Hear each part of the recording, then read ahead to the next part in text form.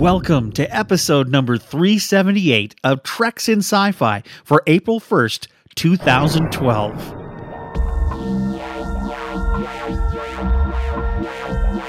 Welcome to the podcast Treks in Sci-Fi, your weekly dose of freaky goodness.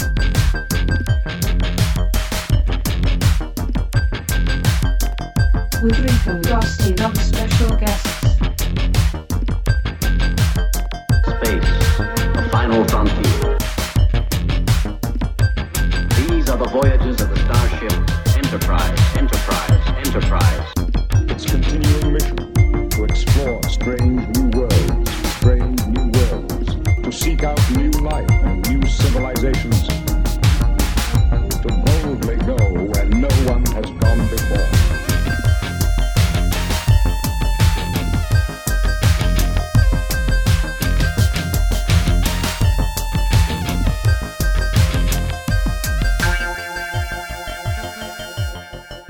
And now, Treks in Sci-Fi. Make it so. Well, hello everybody, I'm Rick Moyer, and I am jumping in the guest host seat for Rico Dusty today, and really going to enjoy doing this program because I get to talk about all sorts of really cool things, so welcome. I hope everybody's having a great week. We are going to talk today about a couple of different things. My wife Amy and daughter Catherine are going to join me to discuss the Hunger Games books and the movie that we recently saw at the theater. Wow, it was pretty cool. Came out last weekend, and I don't know if you've had a chance to go see it yet or not, but we're going to talk about it. It's pretty much spoiler-free, but I think you'll get a lot out of what the girls had to say about it. And, of course, I give my comments on it as well. Then I know that Rico's going to be talking about it next week, so I'm really curious what he thought about the movie. So I'm looking forward to that, Rico, and what you thought about the Hunger Games. But we will be talking about it today on Treks in Sci-Fi. Plus, this week, we are also going to have a little bit of news from the Star Trek movie front. What's going on with the new movie that's being made and filmed at this moment. We'll be talking about a little bit of news from that. And then also, we're going to jump into today's big subject, which is from my good buddy Sebastian Pruth over at Pruth, if I say his name right, over at Continuing Mission. You've heard his Star Trek audio series, I'm sure, or he's been interviewed here by Rico on Treks and Sci-Fi before. Great guy, a lot of fun. Well, anyway, he let me read a script that he got his hands on. Well, actually, it was an outline of a script. It really wasn't the full script, but it was an outline on a script that would have been in Season 5 of Enterprise. So I thought it would be really, really interesting to read that to you.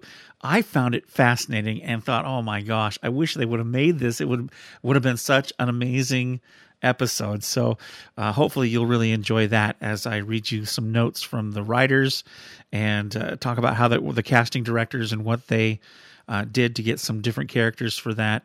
And of course, it never came to be, but it would have been cool. So we can talk about that as well. Should be a lot of fun. I hope everybody sticks around for this episode of Treks in Sci-Fi. Hello, everyone. So what shall it be? Do you join the Unity, or do you die here? Join. Die! Join. Die! The Upper Memory Block podcast. Building. This show is going to be about video games. Yes, sir, agreed. Yes, sir, at once. What I want to do, and where the bulk of my gaming experience rests, is in the past. Unable to comply. Building in progress. Unit ready.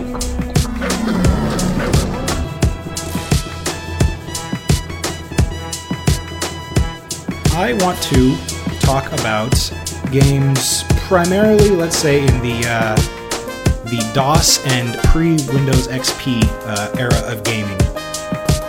I don't have to prove anything to you! Proof. Very demanding for one in your tenuous position. But I can Respect. your needs. The Unity will bring about the master race. New construction options. Building.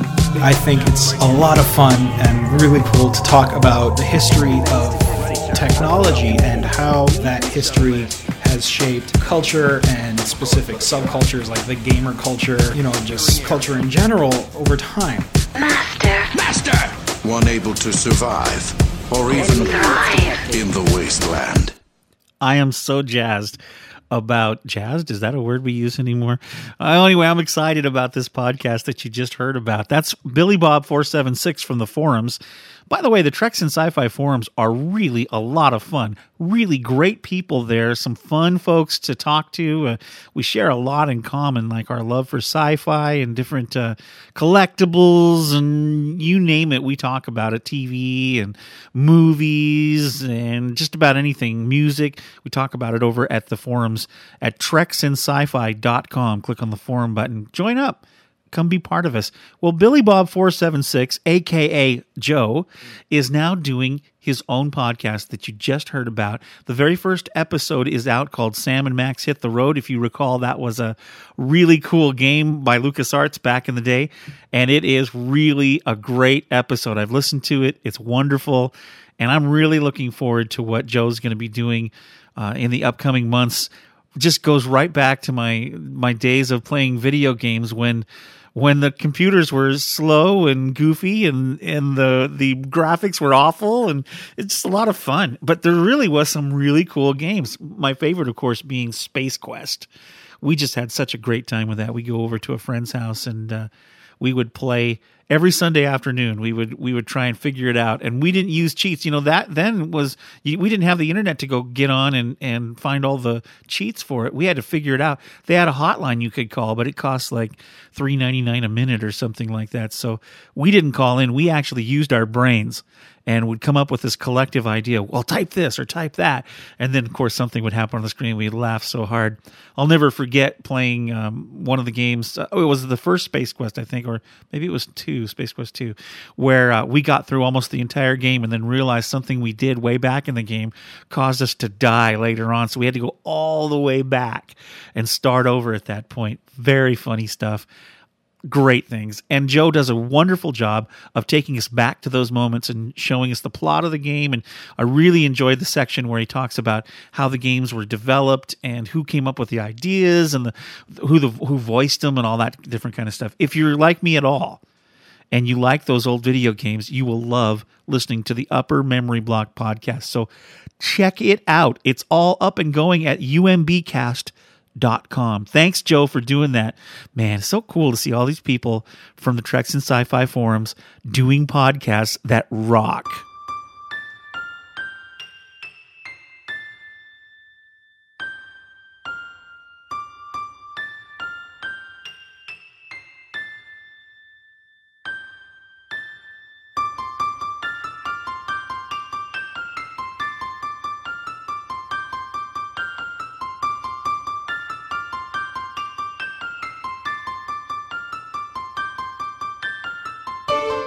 So, of course, the big deal right now is the Hunger Games.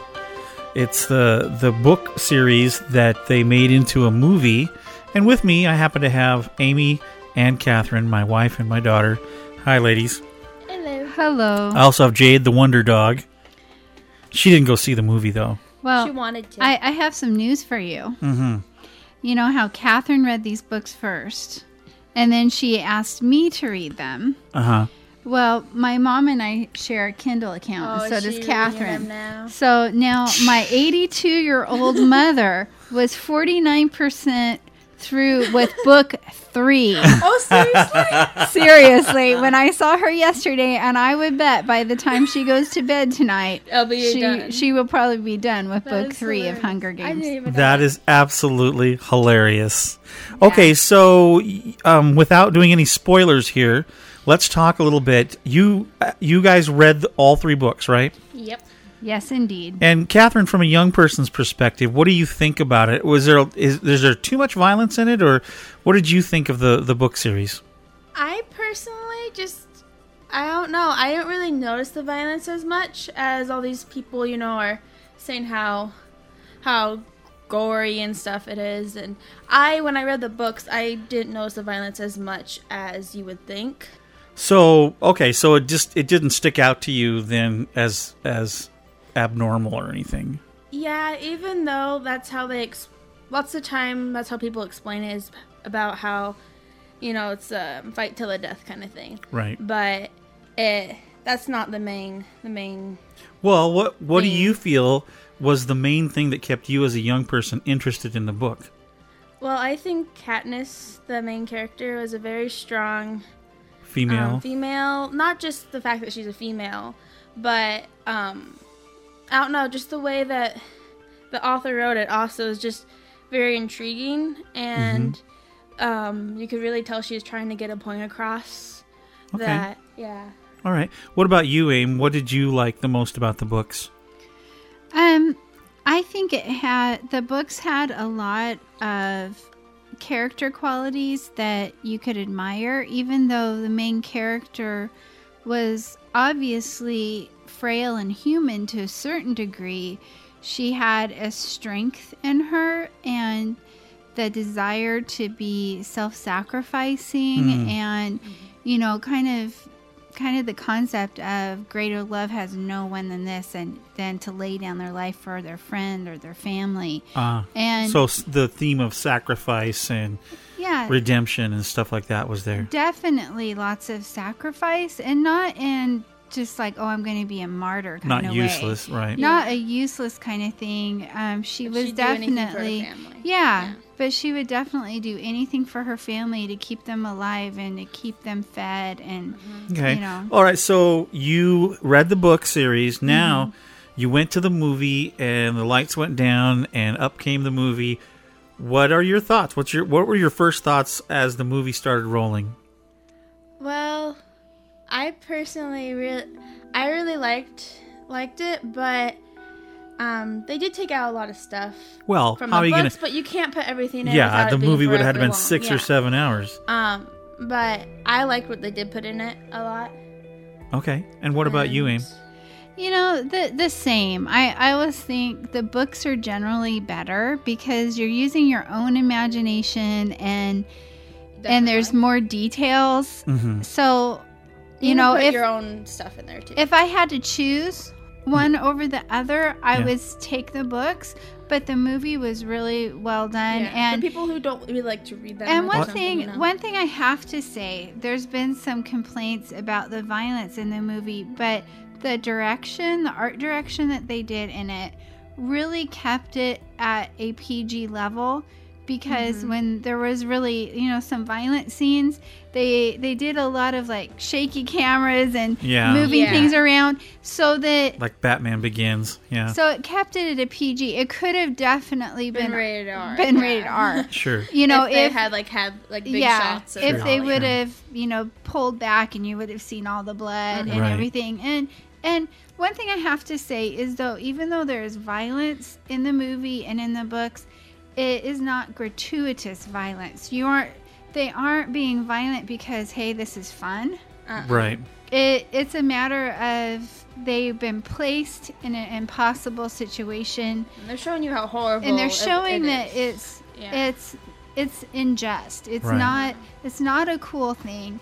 And I think that I would recommend it for anyone, junior high age and older. It might be still a little bit too graphic for small children, but I think definitely junior high and high school kids and adults would like the movie, and I would encourage, if you're a reader, read the books because they are really good. All right. Well, I got to go see the movie, and I had not read anything about the books. I had no idea what they were about, other than you trying to explain them to me one time, and I wasn't listening.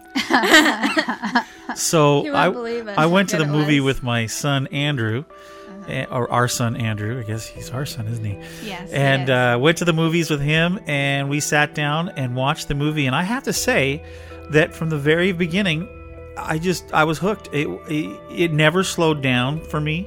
It never got boring. I never wondered what, They did a good job, and it actually interested me. If I had more time, I think I'm going to read the books now too, because I don't want to wait for the next movie.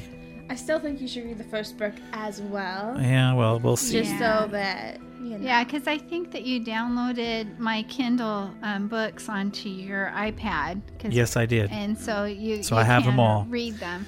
But yeah, I would actually start with the first book because they. You know why I liked it? They left out a lot of. You know why I stuff. liked it? What?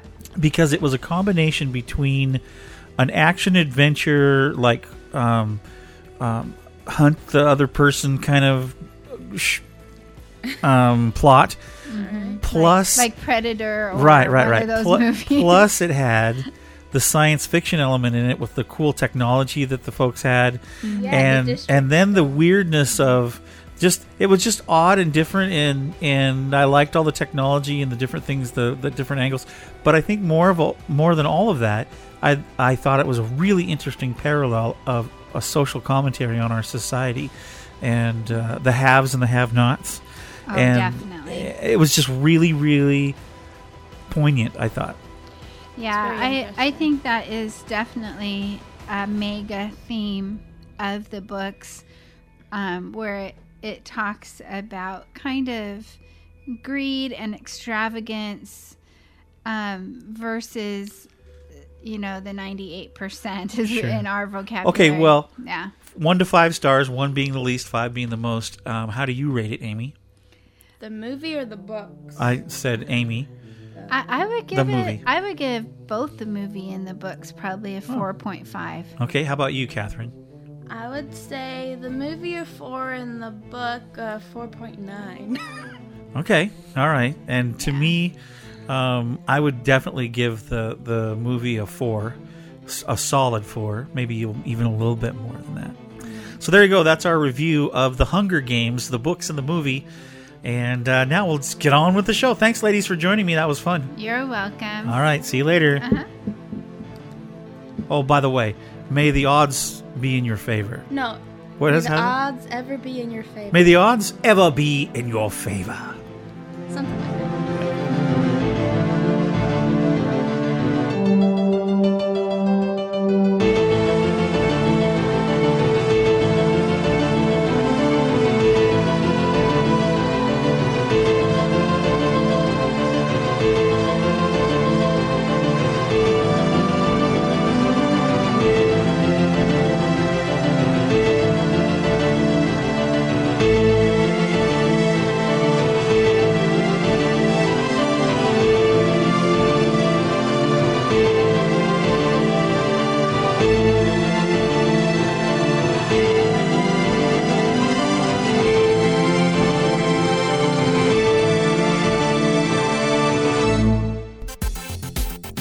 Hi, I'm Rick.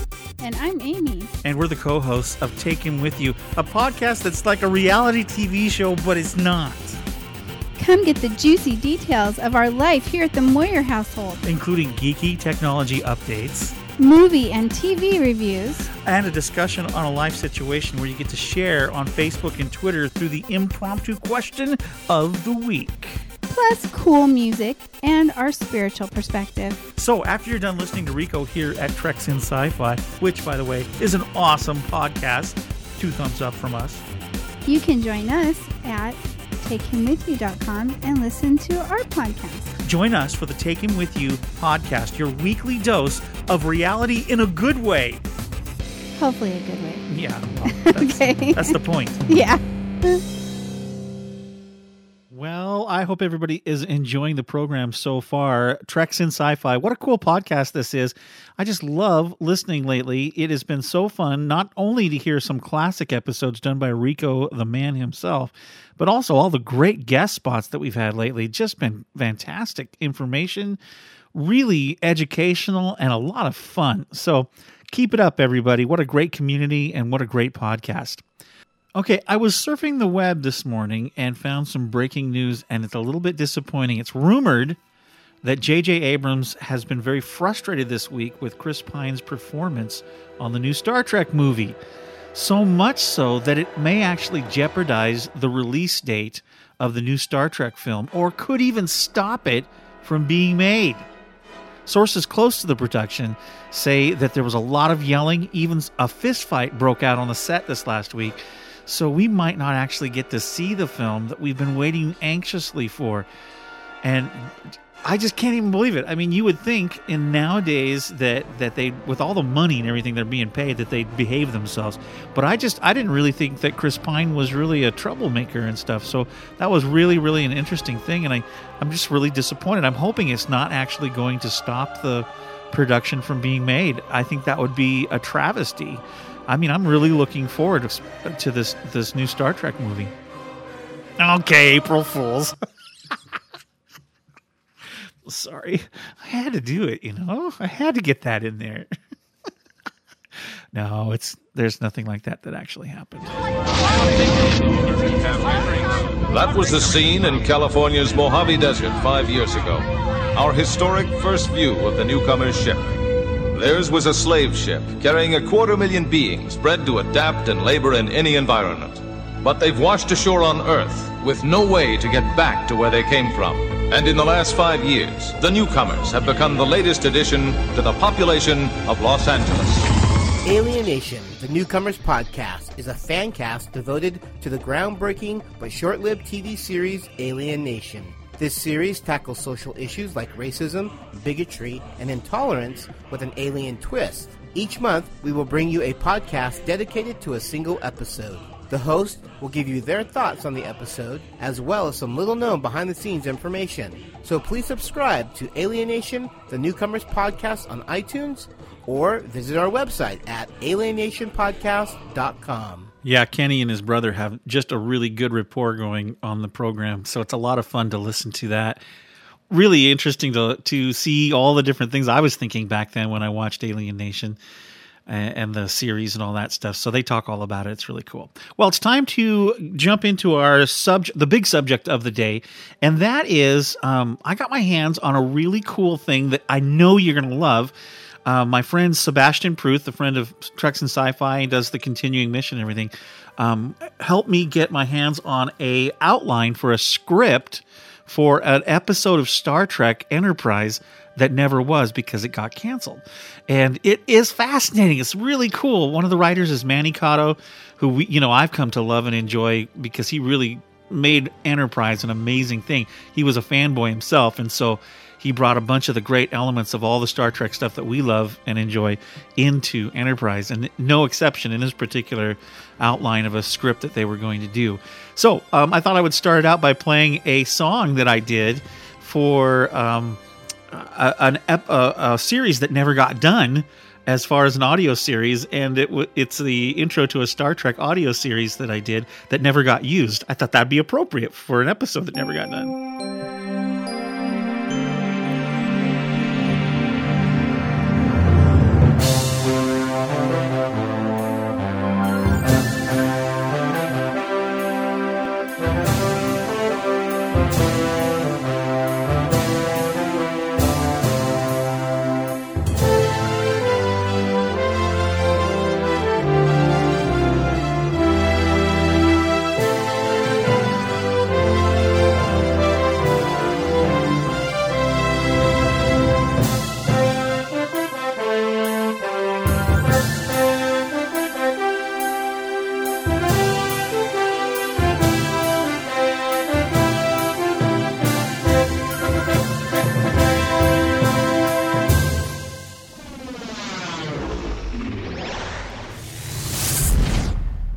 Hi there, this is Rick Moyer, and I'm so excited that you have joined me today for Treks and Sci-Fi. I want to talk about a very, very interesting thing that, as a Star Trek fan, was really a privilege to be able to get to read, and I'm so excited about being able to present it to you. As many of you know, Sebastian Pruth has been on the program before with Rico, and he is the producer of The Continuing Mission, which is just a fantastic audio series done about Star Trek. Just did a bang-up job on it. Just fantastic stuff. Anyway, him and I are friends, and we talk on Facebook quite a bit here and there. I mean, we go for a stretcher once in a while, but it's always fun to talk and chat on Skype and also on Facebook. And a while back, he let me read something that I just loved it, and I had to share it with you, my fellow Treks and Sci-Fi listeners.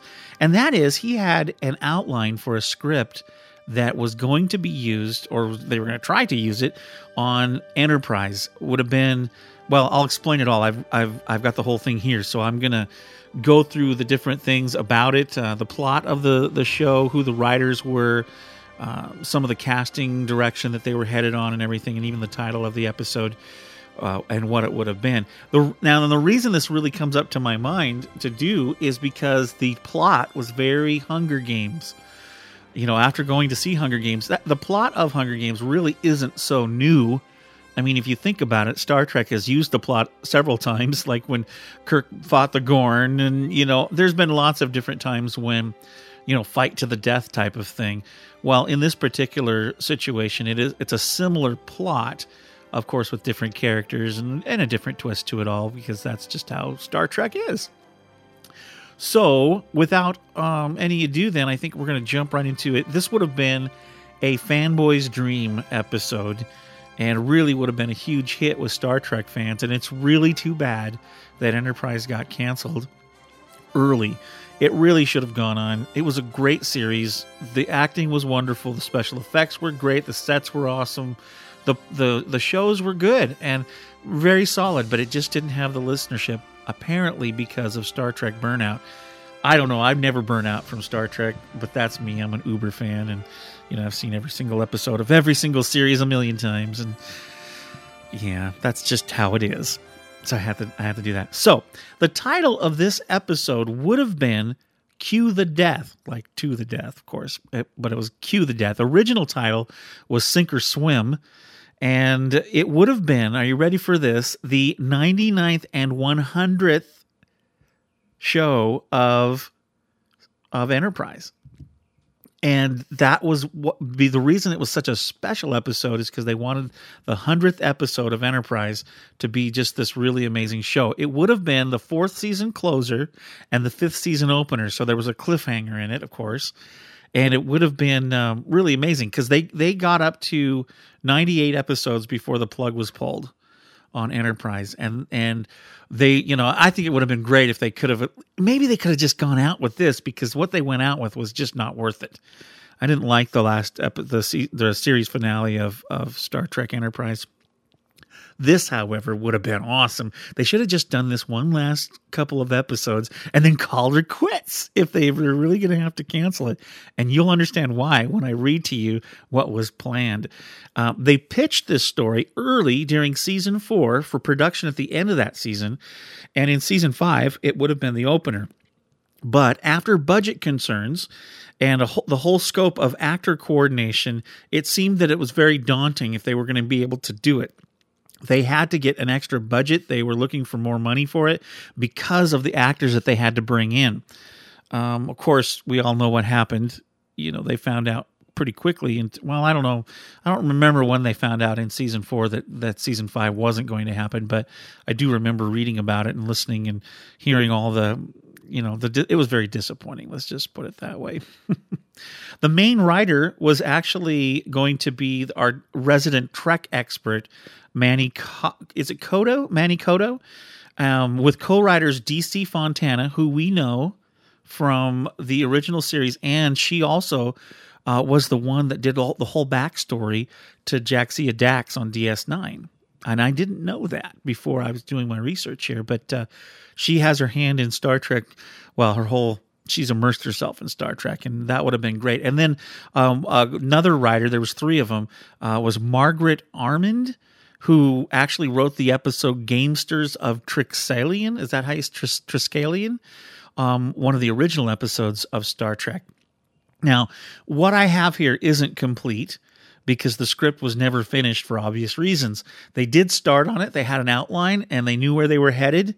It's simply an outline, though. So there's a few lines of dialogue that they threw in there. You know, I guess that's how they do it when they're working on the outline of the script and everything. So we'll hear some, you know, things that they might have done. Nothing's for sure on this because it never got done. So we'll never really know what it would have ended up to be like, but I'm sure after you hear this, you're going to go, man, I wish they would have done this one. Because I'm telling you, I almost peed my pants when I read it. I was like, oh my gosh, this is awesome. But no. So, like I say, the plot is the basic plot is very Hunger Games-ish in its thing out. And what I'm going to do, I think I'm going to read the synopsis of the episode, and then we'll jump into the actors and what they thought about it, because they were privy to it. And I'm really surprised we never heard anything from them about it. But there might have been, I don't know if there's contracts or contractual agreements about it. I don't know how that all works. But we will talk about the different people that were involved in it and the casting directors and who they got for what parts, or were trying to get for what parts. So I think that will be pretty fascinating. Okay, so why don't we jump into it then? This would have been episode 99 and 100, but we'll start with episode 99, Cue the Death, Part 1. Okay, our opener is Archer and crew are on a mission to meet with the Ambassador Tromper from Prelo 1, a planet near the Andorian border. The Ambassador's ship docks with Enterprise, and when the cloaked figure emerges, he comes up on the metal stairs and slowly looks from side to side. We hear a sarcastic voice come out that we all recognize, and the voice says, "So, this is where it all started." Yep, it's Q. And then cut to the opener. So that's the very first thing that we see. And of course, you can just hear John Delancey doing his part, can't you? And that gets us right into the whole thing. And here's scene number 1. Archer is baffled by the sarcastic tone of the visitor and questions him, only to have a tirade of insults poured upon him by Q, who eventually makes some sort of comment on the Enterprise and the fact that he likes John Luke's version better. So stuffy and restricting here. Looks like a submarine. Of course, we know that's a nod to the art director on Enterprise. An attempt is made to restrain Q, at which point Malcolm and his security crew disappear in a flash of light, leaving Archer, T'Pol, and Tucker standing in the shuttle bay with Q. Of course, Archer is alarmed, to say the least, and questions the whereabouts of his security team. Q brushes him off and says not to worry, they're probably off saving a damsel in distress. Archer asks what Q wants after T'Pol tells him that her tricorder reads nothing, that he's either a hologram or a hallucination. Q laughs and assures them he is not, and that after one of Kathy's, as he calls her, moral lectures, that he was curious to see where it all started.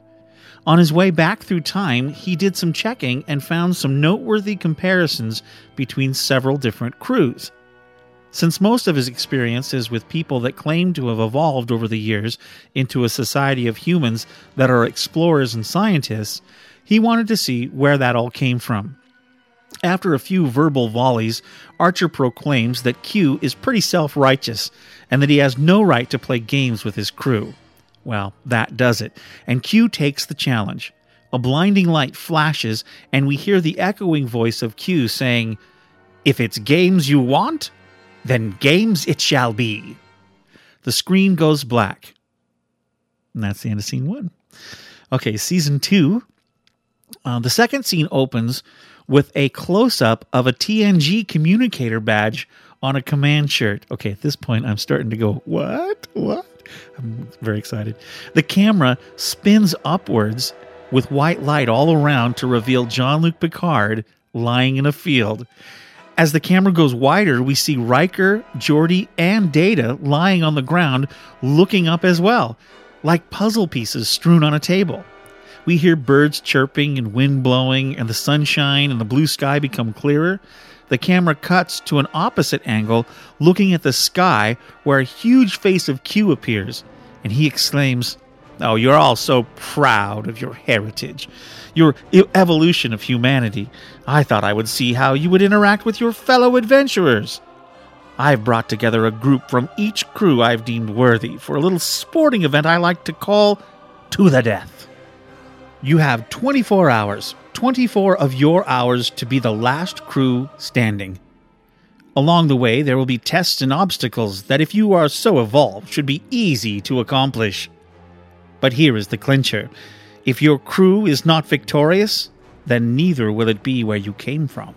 Every last one of your associates back on your ship will be annihilated. You may just alter all of your ancestors in time as you know it. I won't leave you alone, though, so don't worry.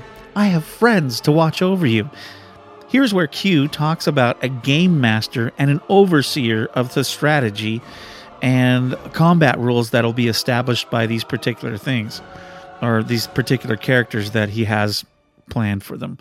And then he says, so chin up, let's see how evolved you really are, and let the games begin.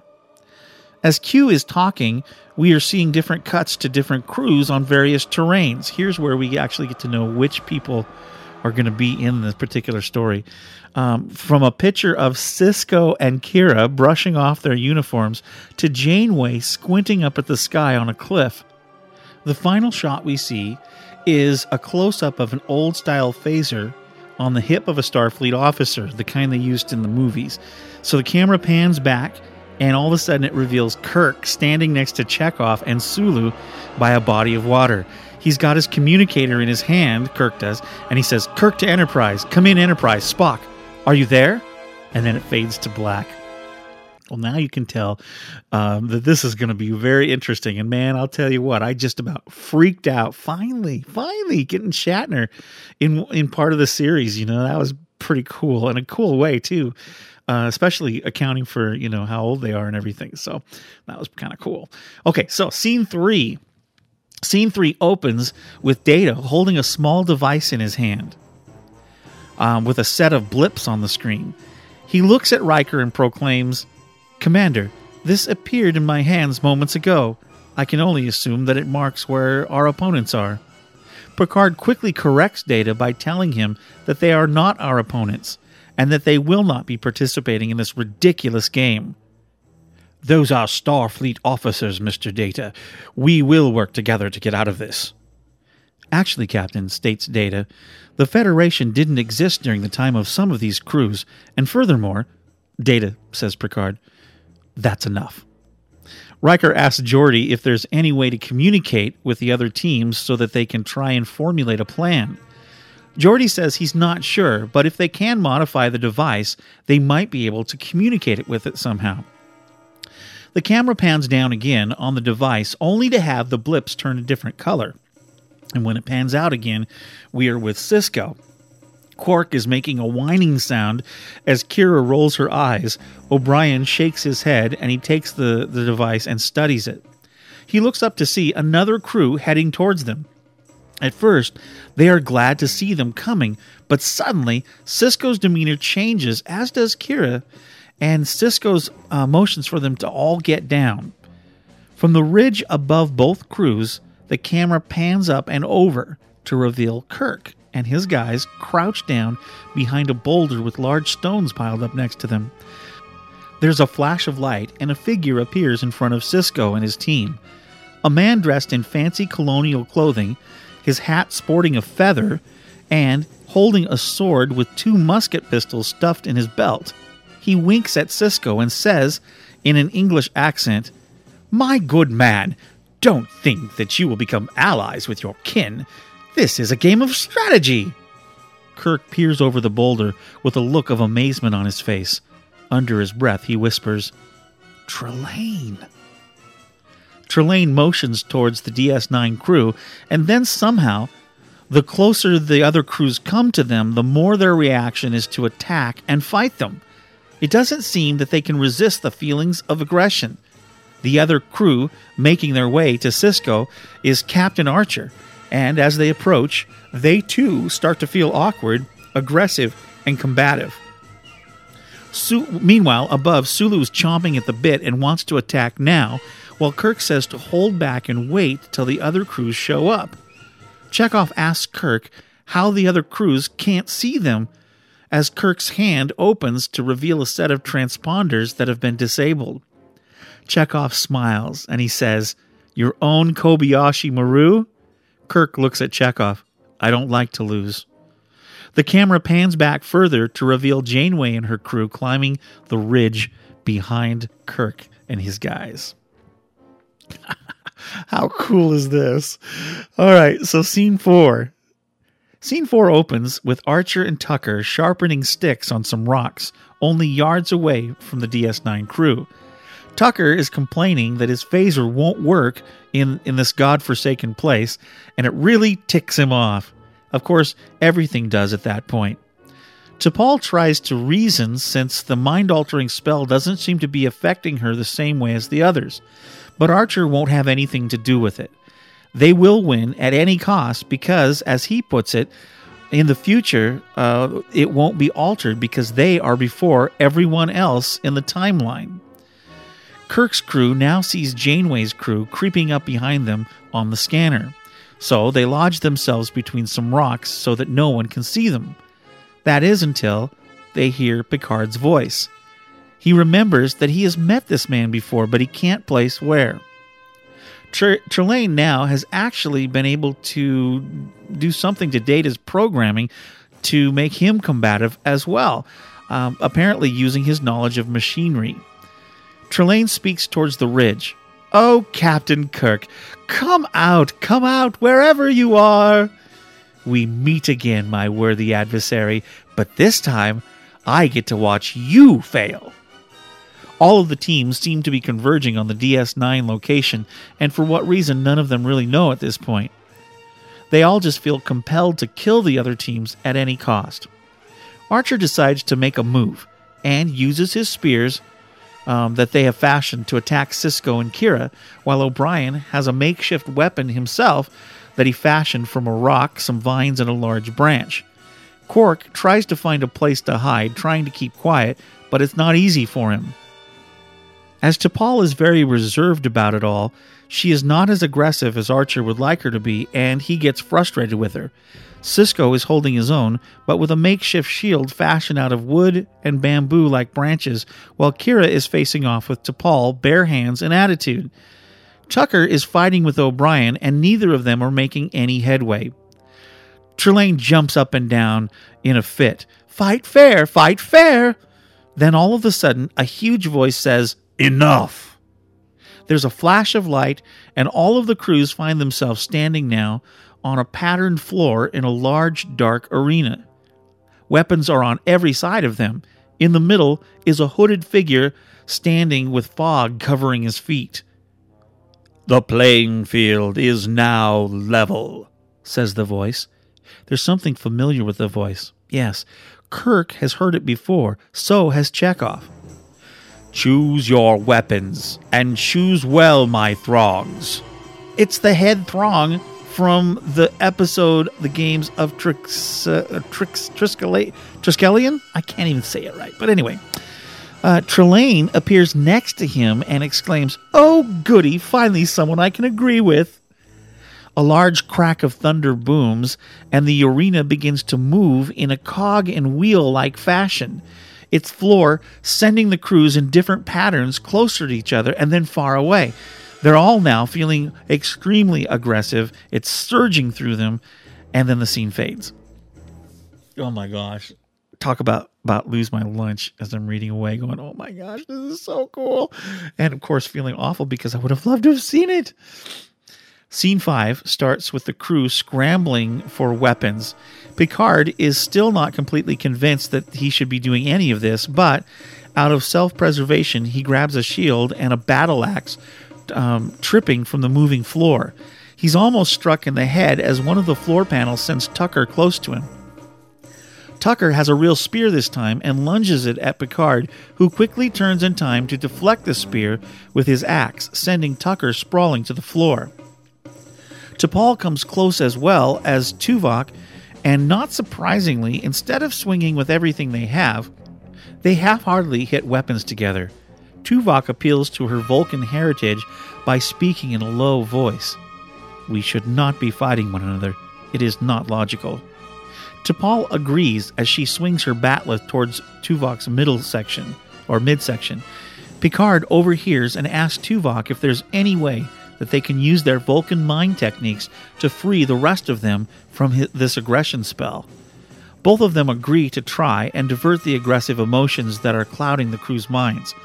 Kirk and Archer now are at each other's throats as Archer calls him an old man not worthy of a uniform.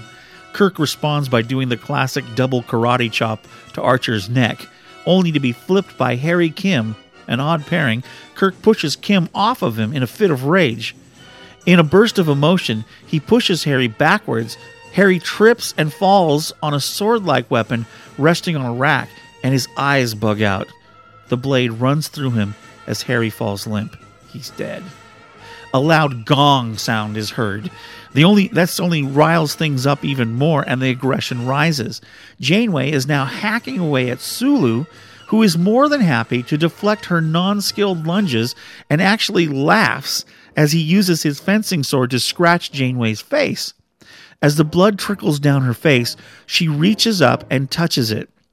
Her face turns even more red, and she loses control. Paris sees what's happening, or what's going on, and trips Sulu from behind. As Sulu falls, Janeway lifts her weapon, a sharp Japanese ninja sword, above her head, and then the screen goes black as we hear Janeway let out a scream, and we hear a crunch. The words "to be continued" come across the screen. And that's the end of episode number 99. Season 4. Wow. Is that just totally awesome? Very, very cool. Now, here's the sad part. We really won't know ever what happens in part 2. There was no outline given. I didn't have it. I didn't get it. But we do have a brief description from Manny Koto, who talks about it. So why don't we'll read his comments. He says, with the death of Harry Kim and the impending death of Sulu by Janeway, it was headed to a violent fervor. I really wanted the audience to get worked up seeing their beloved characters getting picked off one at a time. But that would fly for only a little while. Star Trek fans would have to suspend belief here, and I didn't want to press it any harder than I should. DC came up with the idea of Spock, Tuvok, and T'Pol all combining their efforts like in the Next Generation episode Sarek. The only problem was that Leonard didn't want to do the show, so we had to ask ourselves, can 2 Vulcans control all these minds? That's when Margaret came up with the idea that instead of trying to control the minds of all the crews, that the Vulcans should concentrate their efforts on Trelane and the head Thrawn. Trelane, after all, was controlling the aggression factor. So that's where we headed. After a few more crew members were killed off, the game area would have been replaced again with more of an obstacle course. Here the skill sets of the different crew members would come into play. During this time is when Tuvok and T'Pol were to make their move on Trelane. Of course, it would have been successful. With Trelane out of the way, they could think more clear. They eventually would overcome the head Thrawn, and Q would show up to applaud their effort to not kill and to try and work it all out. Well, maybe they were more advanced than I thought, Q would say something like that. As an added bonus, the crew members that were killed off would appear in a flash of light, and we would start all over again on Archer's ship with a cloaked figure coming up out of the shuttle. This time, the hood comes down, and it is Ambassador Tromper, not Q. Archer gets a strange sensation and looks over at Trip, who looks at him inquisitively. Man, I feel like I've been here before, Trip would have said. Me too, says Archer, and T'Pol would have raised an eyebrow as she brushes some dry grass off her jacket. Manny goes on to say, I'm very sad we didn't get to do this. The fans would have loved it. But that's television for you. It would have been one hell of a ride. So there we get our comments from Manny on the double episode there. So what do you think? Wouldn't that have been an amazing episode? But you and I both know that there was probably a ton of obstacles there. And, well, of course, they didn't renew the stuff. So I think as far as what I think about it, I think that this was probably the last time they could have ever used John Delancey as Q, because he was getting older and everything. And, of course, Data as well. Brent Spiner already was older by then, or older than he was. I don't know how they would have done the effects on that to make him look younger. But I guess, Data can be however he wants to look. I don't know. Maybe they would have used him, with his skunk thing from All Good Things. I don't know. I don't know how they would have done all that, but it would have been very, very interesting. I do have a listener comment on someone that is from the Treks and Sci-Fi community that actually got to read part of this outline. So I'm going to play his comments right now, and then I'll be back to talk about behind the scenes casting, who did that and which characters that they tried to get that they weren't able to get. And we'll read a little bit more about that. So stick around. Here's Chris's comments. Hi, everyone. This is Chris L. on the forums. Rick is talking about today, he's talking about the Lost Enterprise episode, which I think is awesome. Cool thing that we never got to see, unfortunately. I heard about it through Sebastian Pruth, and I heard about this outline that was around for the end of the 4th season. Manny Koto on board. It certainly was going to be. It was going to be in tune with the 4th season of kind of bringing back some of the old school stuff into Enterprise with the Game Search of Triskelion. But the greatest thing about it was bringing together like all of these guys from the other shows. It certainly would have been, I think, a really, really cool thing to see on screen. I can't even imagine what it would be like if that actually happened. But I mean, we were all crying for Shatner to somehow show up on Enterprise. It would have been, I think, epic, completely amazing, unreal. Really, if you look about what they wanted to do, they wanted to have Q, they wanted to have Triskelion. It was going to be a 2-parter with, and the crossover is what they wanted was what they ended up doing for the finale of Enterprise, which really, it was a poor finale. It was a poor crossover. You know, Riker and Troy never really got to interact with the Enterprise crew. It was a holodeck situation. This would have been certainly very cool. A cool scenario. I always love it when you know, sort of you're forced to choose, but not really. They're going to fight against each other, so it was going to be awesome. I can't wait to hear what Rick's uncovered about it. So that's that. I hope you guys enjoy it. I'm listening. So thank you, and I'll be listening, Rick. Take it easy.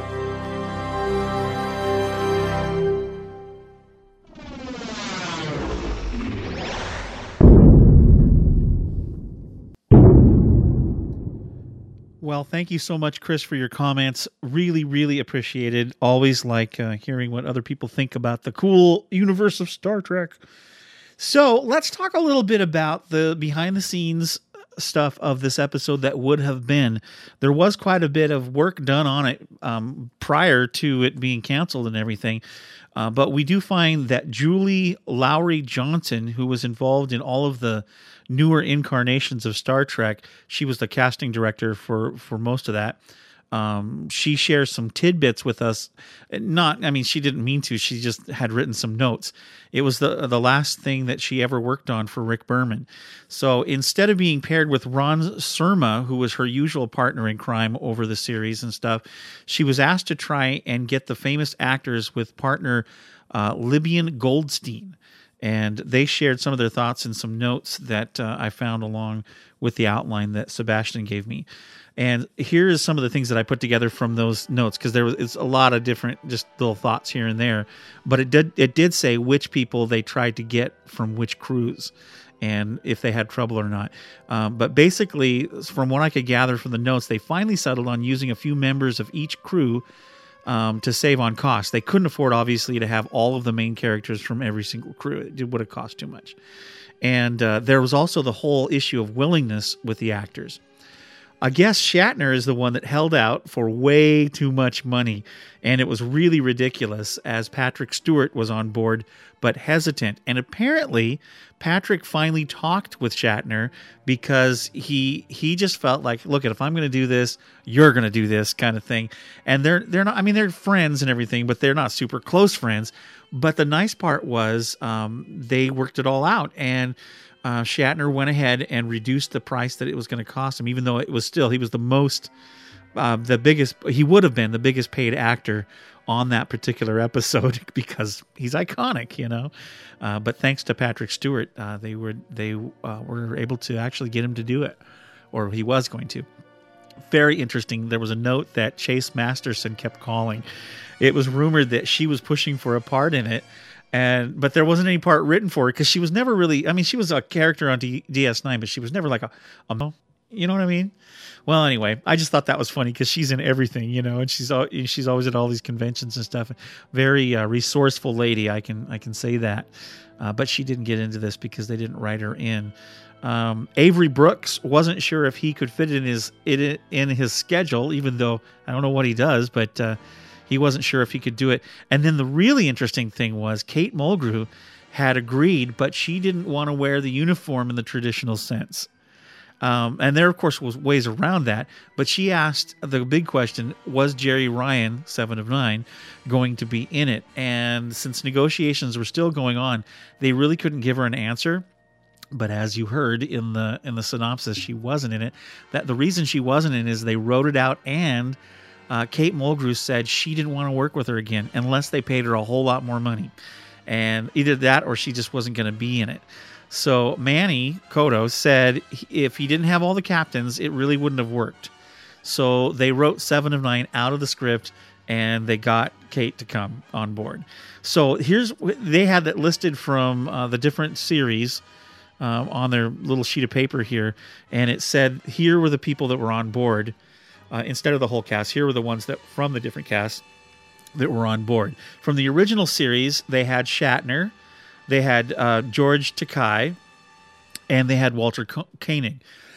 Nimoy didn't feel that his role was as important as it should be, even though he would have been one of the Vulcans that overcame the thing. He just didn't feel like the thing worked for him, and it cost a lot of money, and so he refused to do the show, and so they of course didn't pursue it too hard, even though it would have been awesome to have Spock on there. But we got Tuvok, which is cool.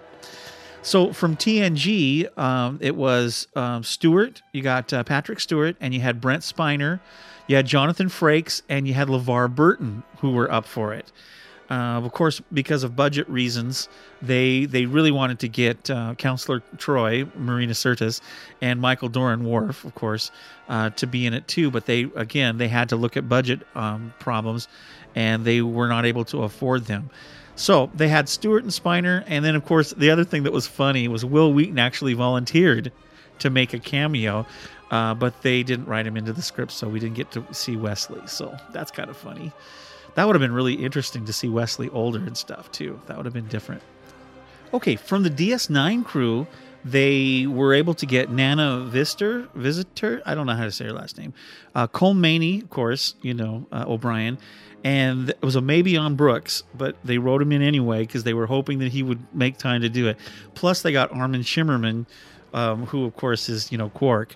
They did try to get the Doctor, but he had plans for shooting a movie, and it looked like the time that they were going to do the filming, he wasn't going to be available, so they didn't get the Doctor. From Voyager, they had Kate Mulgrew on board under the condition that Jerry wasn't in it.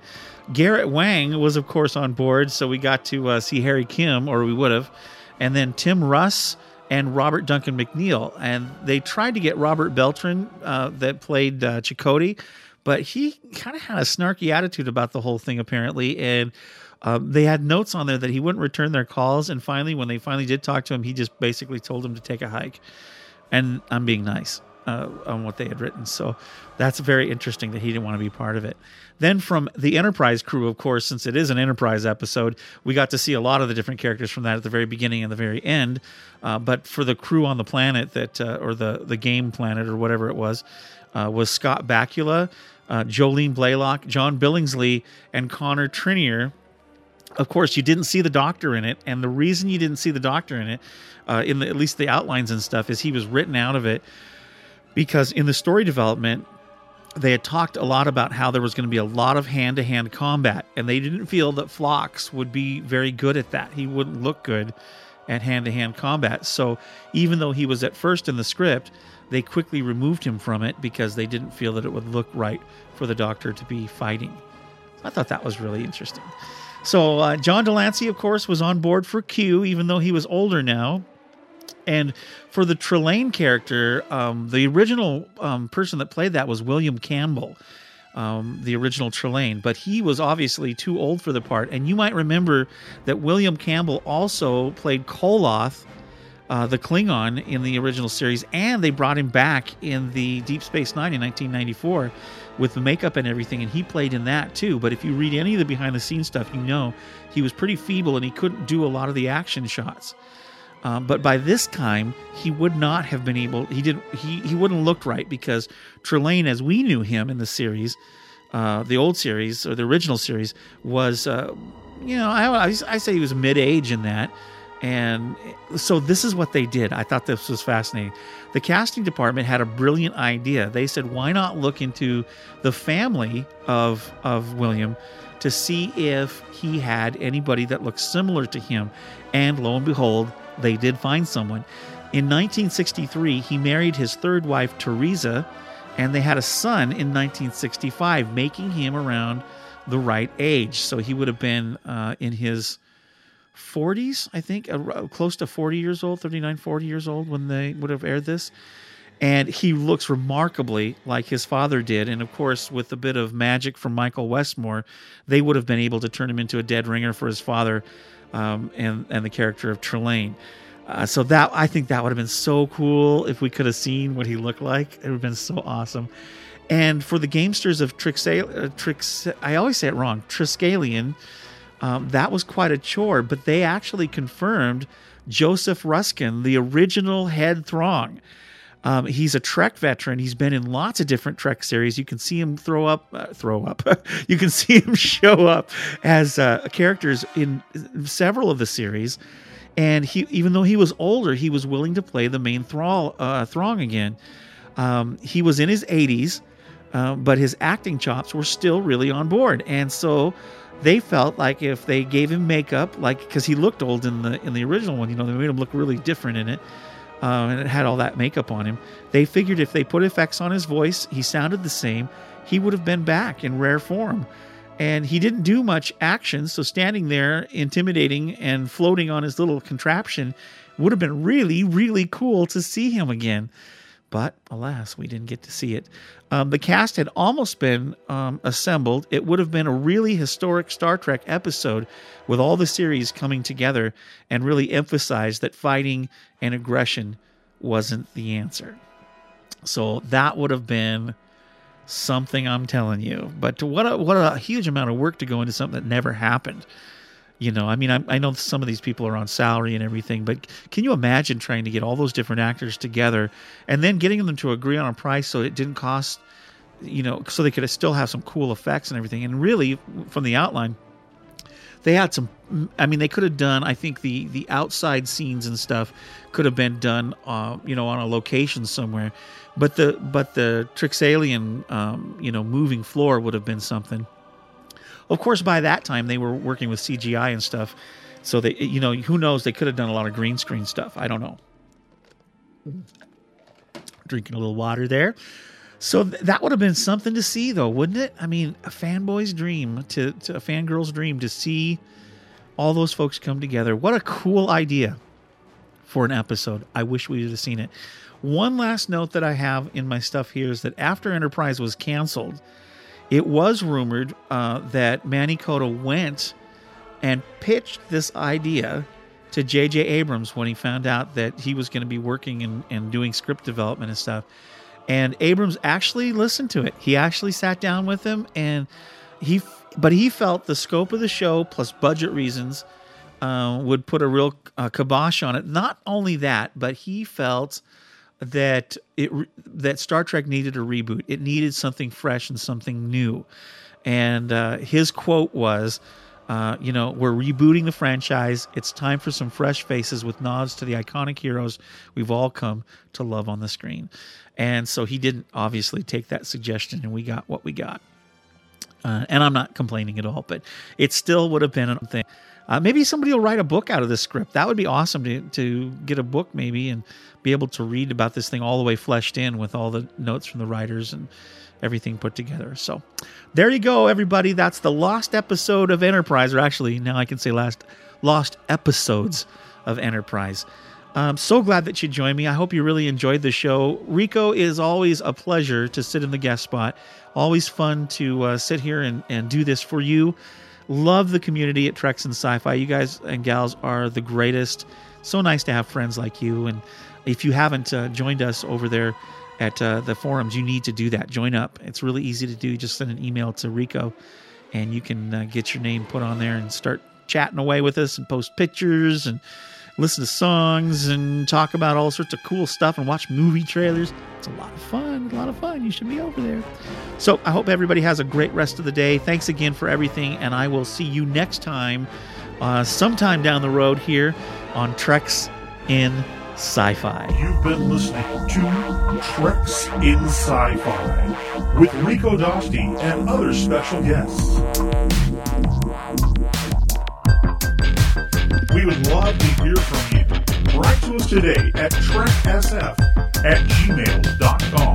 That's treksf@gmail.com. Space, the final frontier.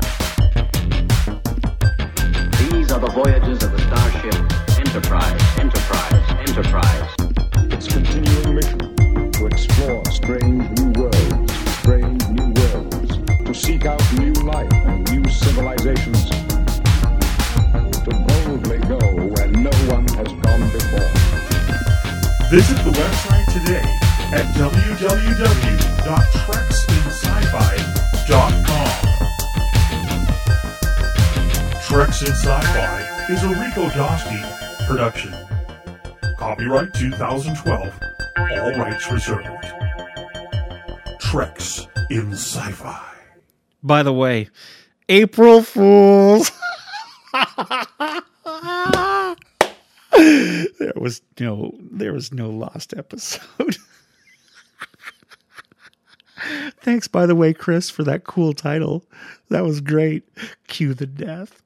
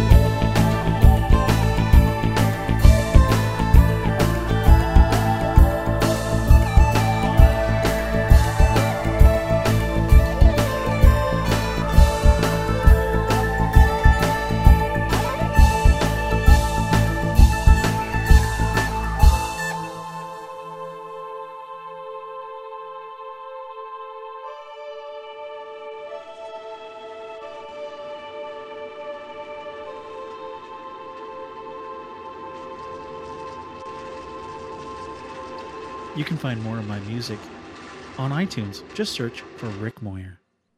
That is, if you'll ever talk to me again.